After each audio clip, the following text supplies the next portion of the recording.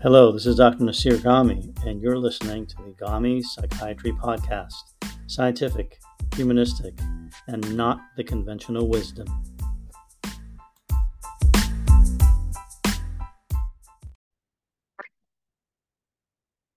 Hi, this is Dr. Nasir Ghami, and welcome to my podcast. In the prior episode, I had given my view on adult ADD, viewing it as invalid. And that was the title of the episode. And it's been a little while, and I was going to comment a little on some of the responses I've received about it um, on Twitter and by email uh, to try to get at some reactions that don't automatically accept what I have to say, and to maybe respond then to what the specific um, opinions are that others express. So, for instance, on Twitter, one person who's a physician wrote, "In my experience, I more often have seen the opposite than what I described, which is that ADD, I said, is misdiagnosed instead as mood illnesses. It is a mood illness, and it's called ADD." And this physician says she's seen the opposite. She writes, "ADD in adults has been missed all along and manifested as an anxiety and depression due to the stress. Usually there is a family history. People miss ADHD and OCD because that's how their brains have always worked." Well, first, let's just remember the assumption here is that ADHD, quote unquote, is a valid diagnosis. By valid, I mean it's been scientifically proven to be legitimate.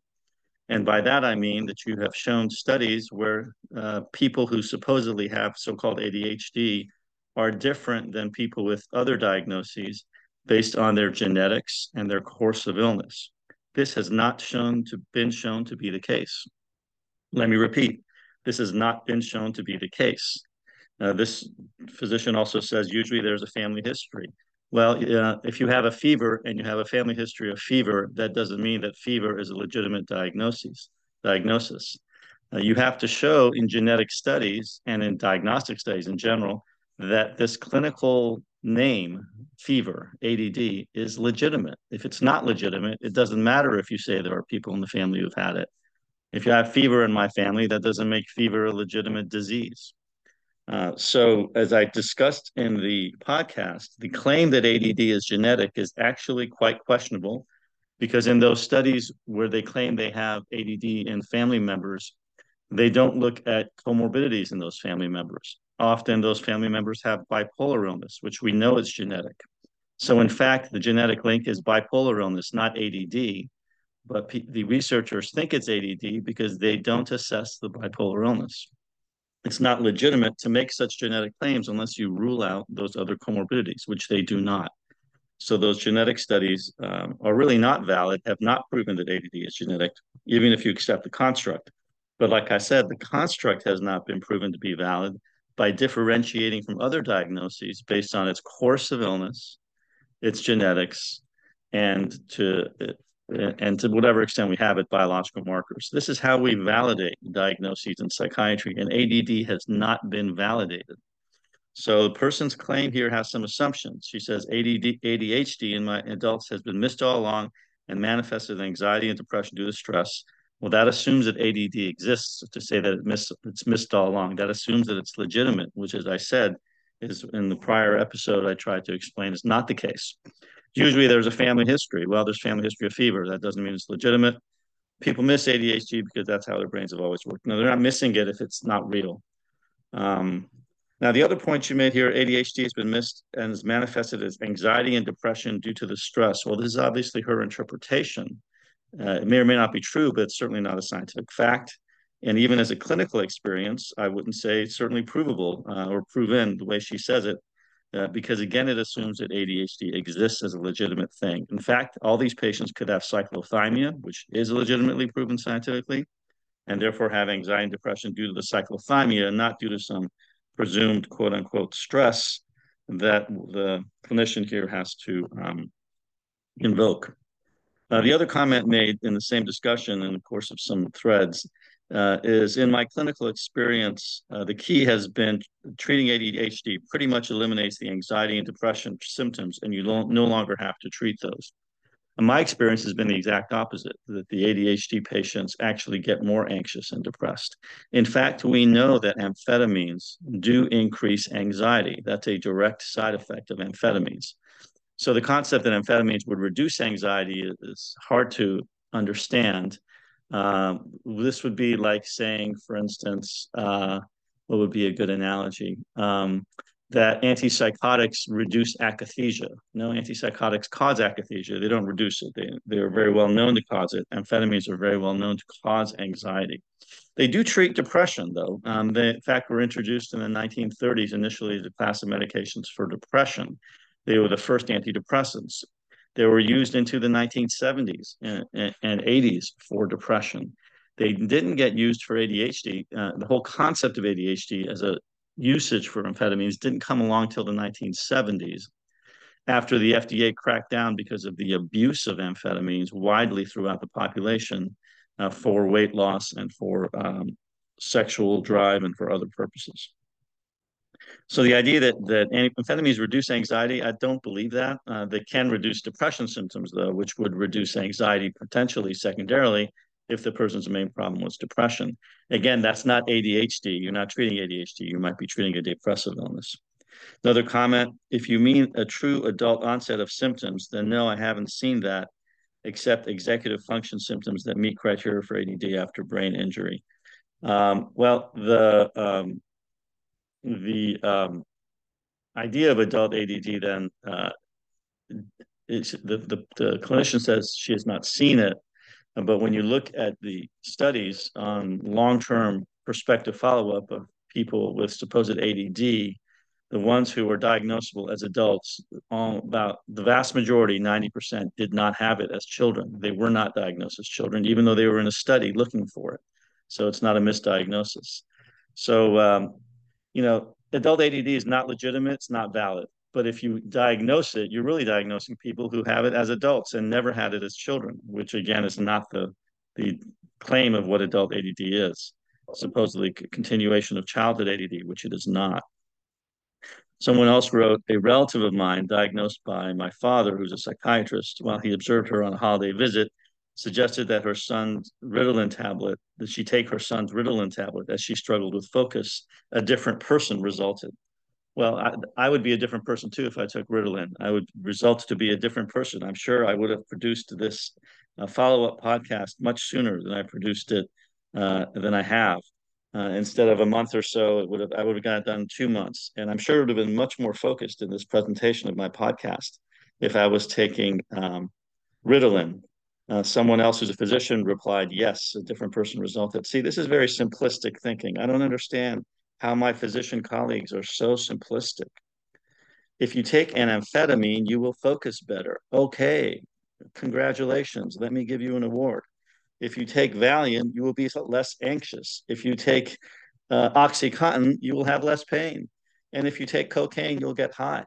All of these are things that have immediate effects on the brain and the body. That doesn't mean you have a disease. In fact, it's the opposite. The fact that amphetamines give you better focus does not mean you have ADD. Just like the fact that Valium makes you less anxious doesn't mean you have an anxiety disease. And the fact that cocaine makes you high doesn't mean that you have a disease that prevents you from being high. These are just drugs of abuse that have direct effects on people.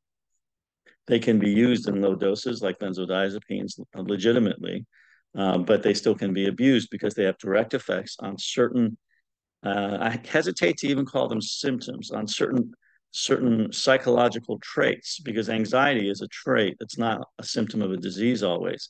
And inattention is a normal trait. It's not a symptom of a disease, as I discussed in the podcast.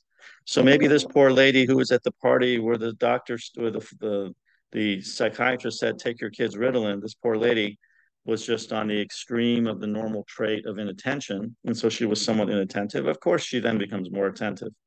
Hasn't proven anything. It has not certainly proven that the person has a disease. Or maybe she has a mood temperament like cyclothymia and she's temporarily more attentive because that's what amphetamines do.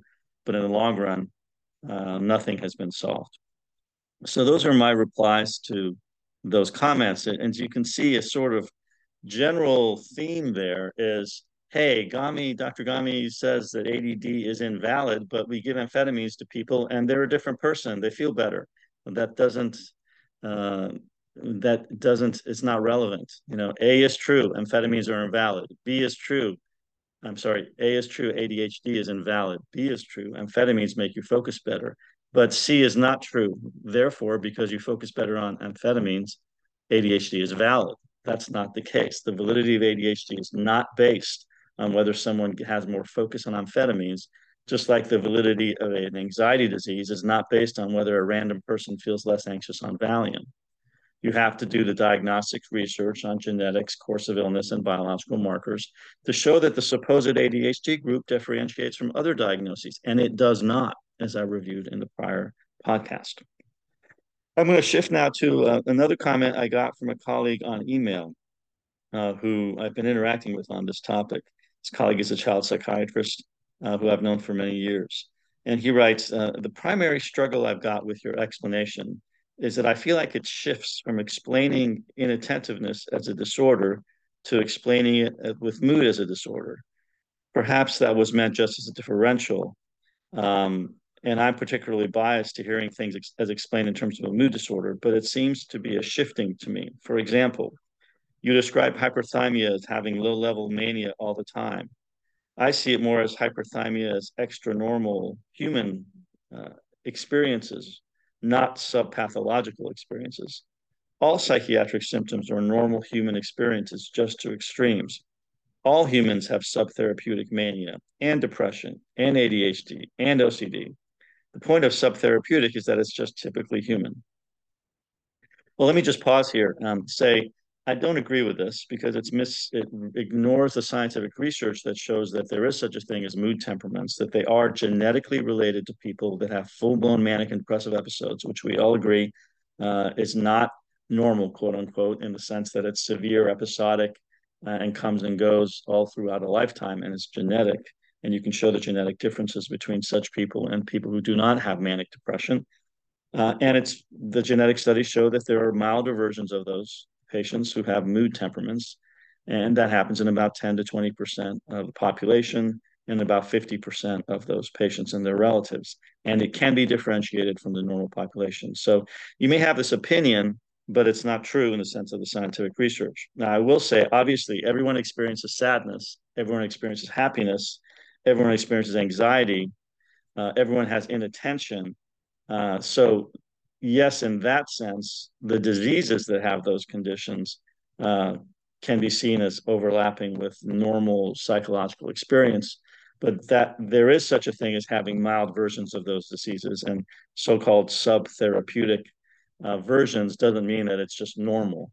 And in fact, so the concept of subclinical is really the right word for mood temperaments is a false concept in my view, because it assumes that there's something hardcore, legitimately valid about having severe symptoms versus none. And that's what a DSM does. It says that you shouldn't diagnose bipolar or other psychiatric conditions unless they're severe. And then we want to say that mild versions is just normal. Well, that's like saying you shouldn't diagnose cancer unless it's severe, and mild versions of cancer are just normal. There's an assumption there. The assumption is that the disease is only severe, and that's obviously not true medically or biologically.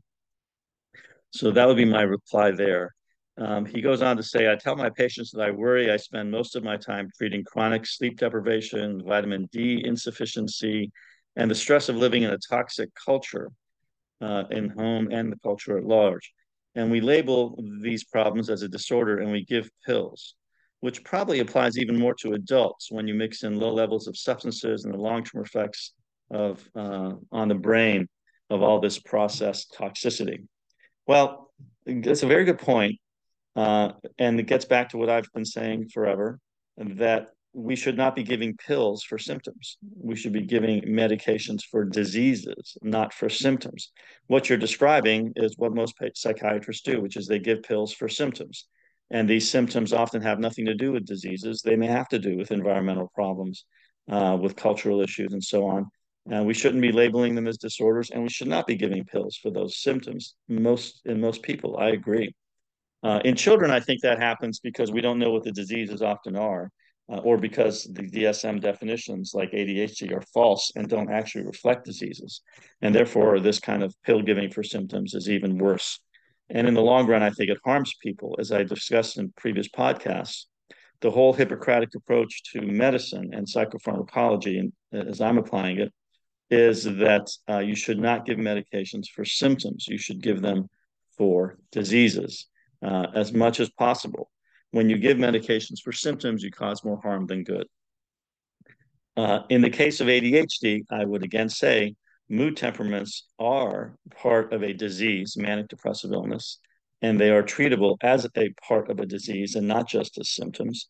And then you improve in attention and anxiety and insomnia and a whole range of problems with low doses of mood stabilizers, which are not being given for symptoms, but for the underlying causes of the cause of those symptoms, which is the mood temperament. And that's different. So I think we should treat diseases where we can, and we should not treat symptoms where we have no disease to treat as much as possible. So I agree with that general comment, but I think it's being misapplied here to ADD. A final comment from my colleague. Beyond that, I think the underlying struggle with ADHD is impulsivity, reactivity, the speed at which they react, leading to basically constant poor decision making, particularly of emotional responses. I don't see mood as the underlying issue, it's a consequence. Well, I'm not saying mood is the issue in terms of like feeling sad. The whole concept of mood disorders is falsely understood as being involving sadness and happiness. I'm talking about mood temperaments, and mood temperaments do not involve just feelings of mood, but rather they involve energy levels being up and down, especially. So exactly this impulsivity and reactivity is what a mood temperament is about when you have manic traits like hyperthymia and cyclothymia. Mania means, let me repeat, being sped up in your thinking, movement, and feeling. It does not mean being happy. Depression means being slowed down in your thinking, movement, and feeling. It does not mean being sad. So my colleague is misinterpreting the concept of a mood illness with the concept of a mood as an affect. And that's the wrong way to interpret it. Mood illnesses involve either being sped up and impulsive and agitated, as he's describing with mania, or being slowed down with depression. So ADD, I always leave out the H because what he's referring to now is so-called hyperactivity. And hyperactivity has never been shown to be part of a legitimate ADD construct as separate and different from mania, meaning diagnostic studies that show that these so-called hyperactive kids are differentiated from people with mania, children or adults, based on their genetics, course of illness, or biological markers. That's never been done. It's never been shown. That's why I use the phrase ADD, not ADHD. And when you do use the phrase ADHD and you do focus on hyperactivity and impulsivity, you are going to misdiagnose ADD patients who do not have it, ADD, as having it because this impulsivity and agitation happens with mania and happens in mixed states and happens in psychosis and happens in other conditions. So I think this is the way I would think about this, and I would assume that there are other ways that one can talk about these issues, but this would be my reply right now.